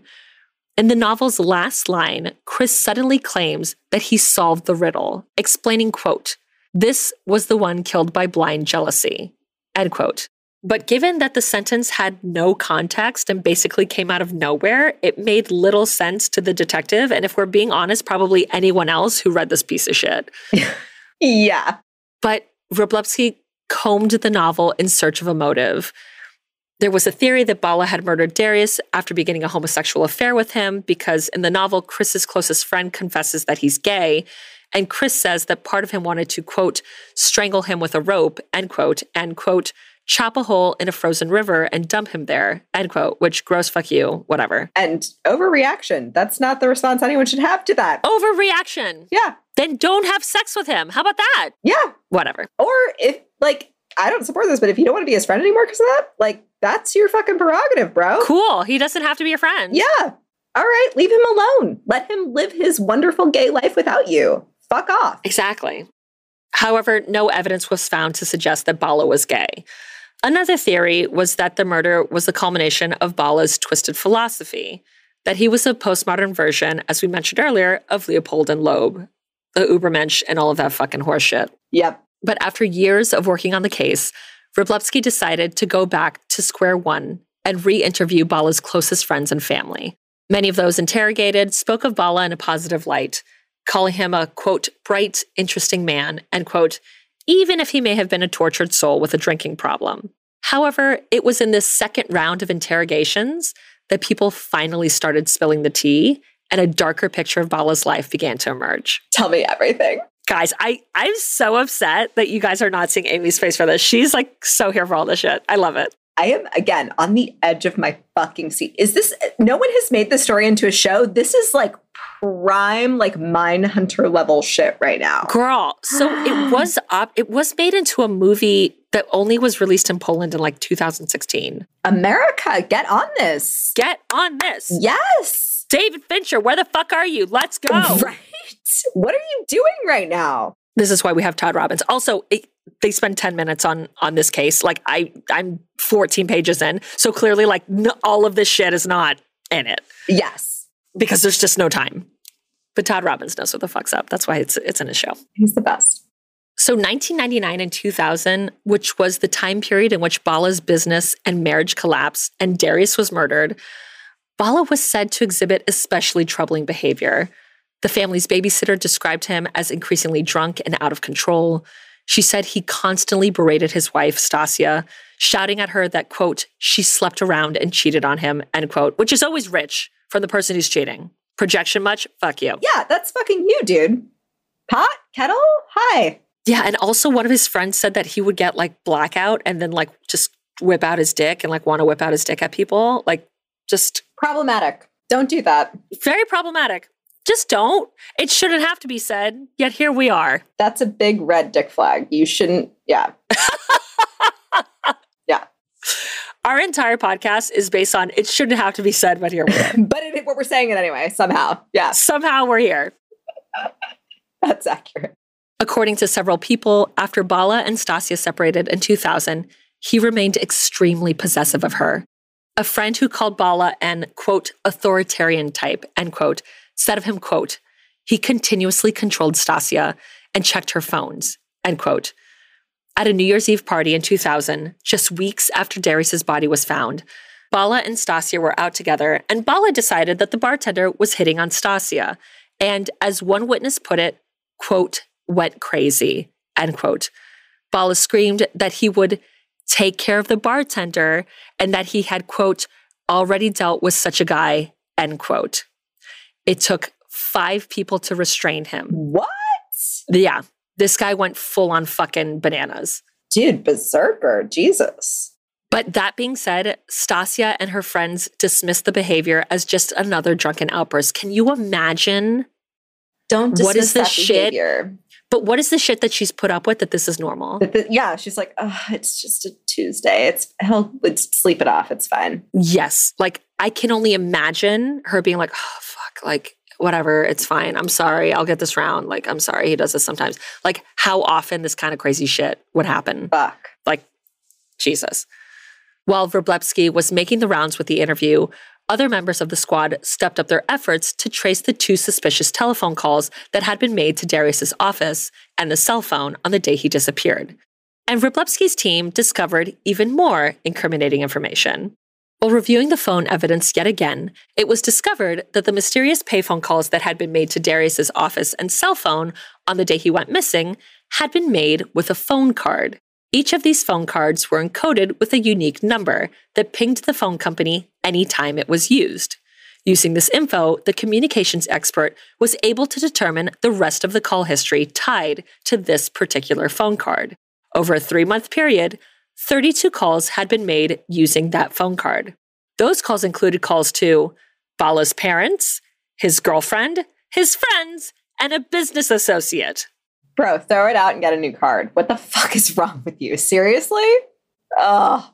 I mean, high on his own supply. Thank God. Or he actually might have gotten away with this shit. He absolutely would have. I am so happy he fucked up so many times. And this guy was like relentless in pursuing this crime. With jealousy now a likely motive for the crime, the only thing missing was a solid link between Bala and the victim. And that finally, because granted, they're like, is there still not a solid link? Like, it's so fucking obvious. No, because they're like, how the fuck do these people know each other? Okay. Oh my God. You know, it's like, unless it's like a super random thing. But again, the brutality of the crime says this is a deeply personal thing. Mm-hmm. So, but like no one is placing that they know each other. Oh, crazy. Okay. Dude, again, this is almost an entirely circumstantial case. This is crazy. But this solid link finally came when the detective spoke with one of Stasia's friends. The friend told the detective that in the summer of 2000, she had gone with Stasia to a nightclub called Crazy Horse. And at the time, Stasia was still getting over her separation from Bala and needed a fun girls' night out. At some point, she had met a man with long dark hair and blue eyes who was going through his own marital troubles. His name? Darius Yaniszewski. The two talked for a while and exchanged numbers before parting ways. And with all this evidence now in hand, Wroblewski decided that it was time to approach Stasia directly. And while he had tried before, she had completely refused to cooperate with the investigation. Wroblewski this time brought a copy of a muck with him to the interview with Stasia. Apparently, she had never read it since it wasn't, because here's the thing. I was going to say, did she not read this? Yeah. It was released almost 3 years after they got divorced. Okay. And why are you going to go pick up your ex-husband's fucking book that he wrote? Who was, for all intents and purposes, a fucking dick. Yeah, no. I'd be like, fuck this guy. I'm not buying a copy of his book. Fuck him. Yeah, exactly. According to Polish authorities, Stasia examined passages involving Chris's wife, Sonia, and was so disturbed by the character's similarities to her and by the similarities between Bala's main character and his actions in real life that she finally agreed to talk. Yes, Stasia. Let's do this. Yes. She confirmed that yes, she had met Darius at the nightclub and that the two had arranged to go out on a date the following week. They went out and checked into a motel. But before, which girl, like work. That's a great date, apparently. It went well, I think. So, but here's the thing. Before anything happened, she said that Darius admitted that he was still married and she left. Stassia said, quote, "Since I know what it's like to be a wife whose husband betrays her, I didn't want to do that to another woman," end quote. Stassia is clearly like a legit person. Yeah, respect. All right. Exactly. Darius and his wife got back together shortly thereafter, and he and Stassia never went out again together.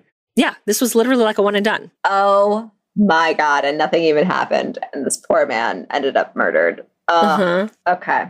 Several weeks after her date with Darius, however, Stassia said that Bala showed up at her place in a drunken rage, demanding that she admit to having an affair with Darius.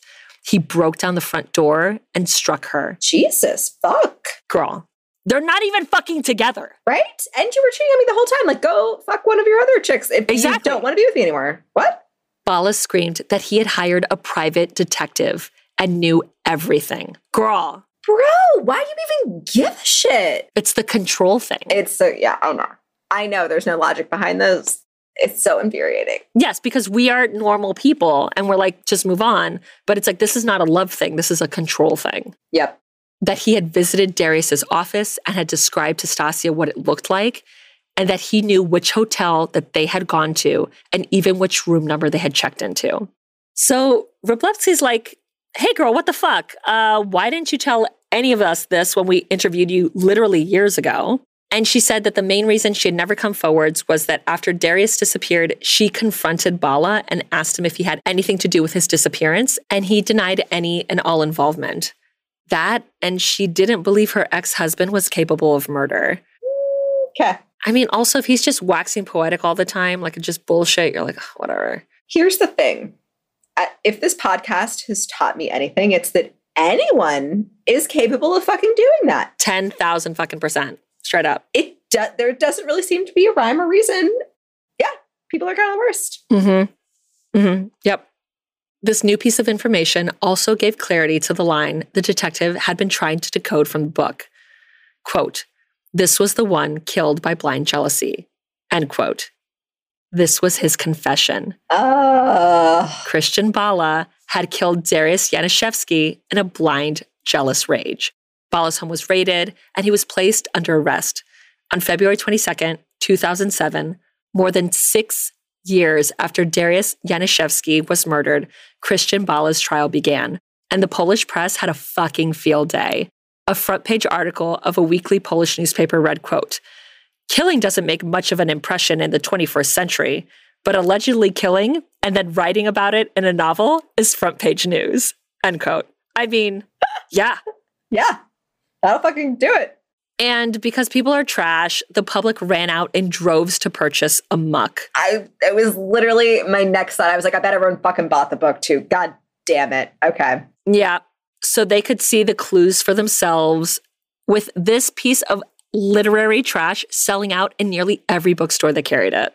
Everyone else was finally seeing what Detective Wroblewski had seen from the jump. The prosecution alleged that Bala, like his alter ego Chris, was a depraved hedonist who, unbound by any sense of morality, had murdered someone in a fit of jealous rage. A psychologist testified that, quote, "Every author puts some part of his personality into his artistic creation," end quote, and that Chris and the defendant shared, quote, "sadistic qualities," end quote. And for those who were looking for a spectacle, this trial did not disappoint. As part of Poland's justice system, defendants are allowed to question witnesses directly. And Bala made full use of this opportunity during his trial because, of course, he fucking did. Yeah. It's this bullshit that he thinks he's smarter than everyone. He can outsmart everyone and blah, blah, blah, blah, blah. Yeah, of course. He's like, oh, God. And Bala noted that no one had seen him kidnap Darius Yaniszewski or kill him or dump his body. Bala said, quote, "I'd like to say that I never met Darius, and there is not a single witness who would confirm that I did so," end quote. Bro, we have the fucking receipts. Girl. So while Christian Bala was busy sucking his own dick at how much smarter he was than everyone else. I love you, dude. I fucking love you so much. I love you. Did I write it also? That's not even off the cuff. I was like, fuck this guy. The prosecution dropped even more evidence of Bala's disturbing behavior, like Bala's laptop, which had been found during the raid, on which they found a password-protected file on his computer that could be opened with a password. What do you think the password of this fucking thing is? Oh no. I'm going to sound blind something? What was it? Amok. Oh my God. What? Yes, he thinks he's so fucking clever. Like literally, you could have figured out in 3 fucking things. I literally didn't guess that because I was like, that's too obvious. It has to be a reference from the book. It can't be the book itself. That's so obvious. Oh God. No, it's Amok because of course it is. Of course. The file contained graphic descriptions of Bala's encounters with more than 70 women, including his wife, where he used language extremely similar to that of the main character of his novel. In another, more cryptic document on his laptop, authorities found evidence that seemed to suggest that Bala was plotting a second murder, that of Stasia's new boyfriend, Harry. Fuck. Dude, this is years that they've been divorced. Move on. Crazy. Bala had been collecting information on Harry, writing, quote, single, 34 years old. His mom died when he was 8. Apparently works at the railway company, probably as a train driver, but I'm not sure, end quote. After Bala learned that Harry visited an internet chat room, Bala posted a message at that site under an assumed name saying, quote, sorry to bother you, but I'm looking for Harry. Does anyone know him from Chongnao? Sorry, I have no idea how to pronounce that town. Can you imagine that? No. What? And while Bala never took the stand, the defense maintained that this was all about a work of fiction that had been misinterpreted and that Bala was innocent of any crime. In early September, the case went to the jury, and Christian Bala was found guilty and convicted of the murder of Dariusz Janiszewski and sentenced to 25 years in prison, which, what the fuck, Poland? Not enough. Not nearly enough. Not enough. No. A few weeks later, Bala filed an appeal and was granted a retrial. What? Girl! Dude, they had evidence that he was like planning another murder. What is wrong with this situation? So he gets granted a retrial on the basis that there were still gaps in the logical chain of evidence in the case. Apparently that's important in Poland. For instance, one medical examiner said that Dariusz had drowned, while another one insisted that he had died via strangulation. And even the judge herself had admitted that she was not sure if Bala had carried out the crime on his own or with an accomplice. But don't worry, Bala was retried a year later and once again found guilty. So fuck this guy. Oh, thank God. Okay. I was like, if this motherfucker got off, I'm not happy. No.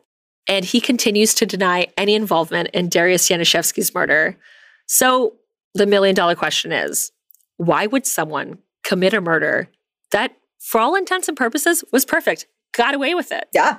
And then 3 years later, write about it in a novel that would help him get caught. Hubris. Some observers wondered if Bala had wanted to get caught, or at least to unburden himself from a guilty conscience, not dissimilar to his protagonist in Amok, who speaks of doing that throughout the novel.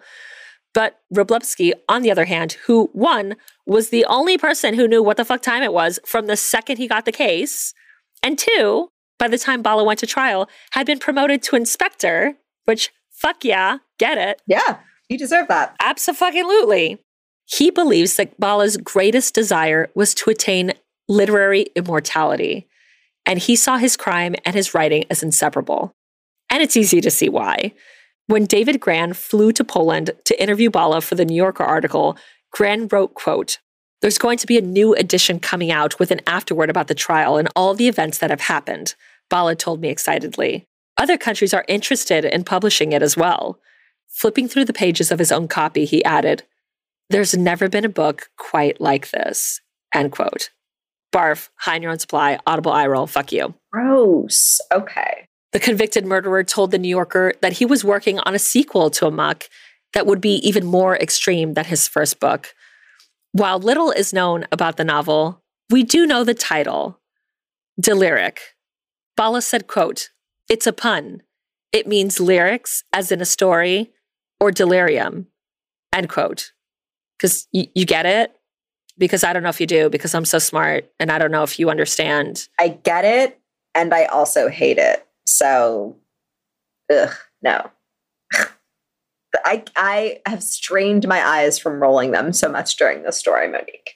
I have permanent eye strain. Literally, fuck this guy. He's so high on his own supply and he's just obnoxious. And like, he literally got away with it. Yeah. He literally got away with it. And his ego and his pride just couldn't, he just needed to fucking talk about it, which is the thing you hear about all of the time in murderers, especially when they're men. They can't shut the fuck up about it. Just shut up and disappear and live your fucking life. Yep. But I'm glad you didn't. Fuck you. Yeah.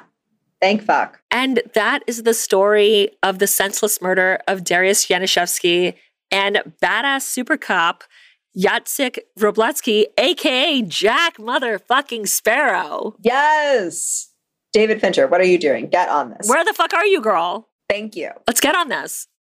This story was amazing. Thank you. I can't handle any of it. No. And I need them to make this into a show immediately so that I can binge watch it. Please and thank you. Literally. Yeah.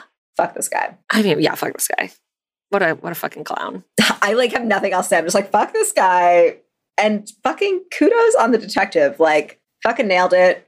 Good for you for like knowing what the fuck was up and just sticking to it. Sticking to your guns. That literally he even got investigated for police brutality during this shit. Yes. And he was still like, I'm not dropping it. Like, I fucking know this is the guy. Nah, fuck this guy. Nah. Thank you so much for that story. I had not heard any of that. Me neither. Any inkling of that in any way, shape, or form. And that was riveting, genuinely. Thank you. I mean, it's fucking insane. And just the little nuggets and just like... So crazy. Just shut the fuck up. Shut the fuck up. And don't write a fucking book about the murder you committed. Throwing it out there. It's that bullshit that he just thinks he's smarter than everyone else. Like, I did think of a lot of parallels, not a lot, but some parallels to your story last week. Yep. That I just think that he thinks he's smarter. And also, I gave his pick a quick goog for, was it Gabe Watson? That's his name? That sack of shit? Yeah. Sexy. He is not, girl. No. At all. So to have the audacity to send that fucking card to his fucking ex-sister-in-law? Right? How fucking dare you? Right? Yeah. Gross. Super gross. And whatever. But he got away with it. He did get away with it, which I'm so happy this guy didn't, because honestly, that's what I was preparing for the entire time. I was like, oh my God, I had the guy didn't get caught story last week. Now Monique is going to torture me with another this guy didn't get caught story. And I'm just going to be so angry at the world. But you didn't do that. You satisfy me. I did not. In my cold, dark heart. Likewise, girl. Knowing that he got kind of what he deserved. He deserved more years, personally. Way more. But he at least was found guilty. But twists and turns. Yeah. All of them. So many twists and turns. Yeah. I love it so much. Thank you so much for that story. Sure, I got you. Thank you, Internet and Todd Robbins, for the story, because I never heard of it. Yeah. It's like, holy shit. And thank you guys so much for listening. This is another fucking horror podcast, in case you didn't know what you clicked on. Surprise. I'm Monique Sanchez. And I'm Amy Traden. You can find me on the gram at PinUpGirlMo. You can find me at Lobotomy, and that's _Amy. Every 6 episode, which we have one kind of coming up, we do a True Listener Tales episode where we read your personal true crazy stories. So if you have one or you just want to say hi, email us at anotherfuckinghorrorpodcast@gmail.com with a period instead of the U and fucking. As always, we're so fucking obsessed with you. Thanks for being rad as fuck. Thanks for listening. Keep it cute. Keep it creepy. Bye.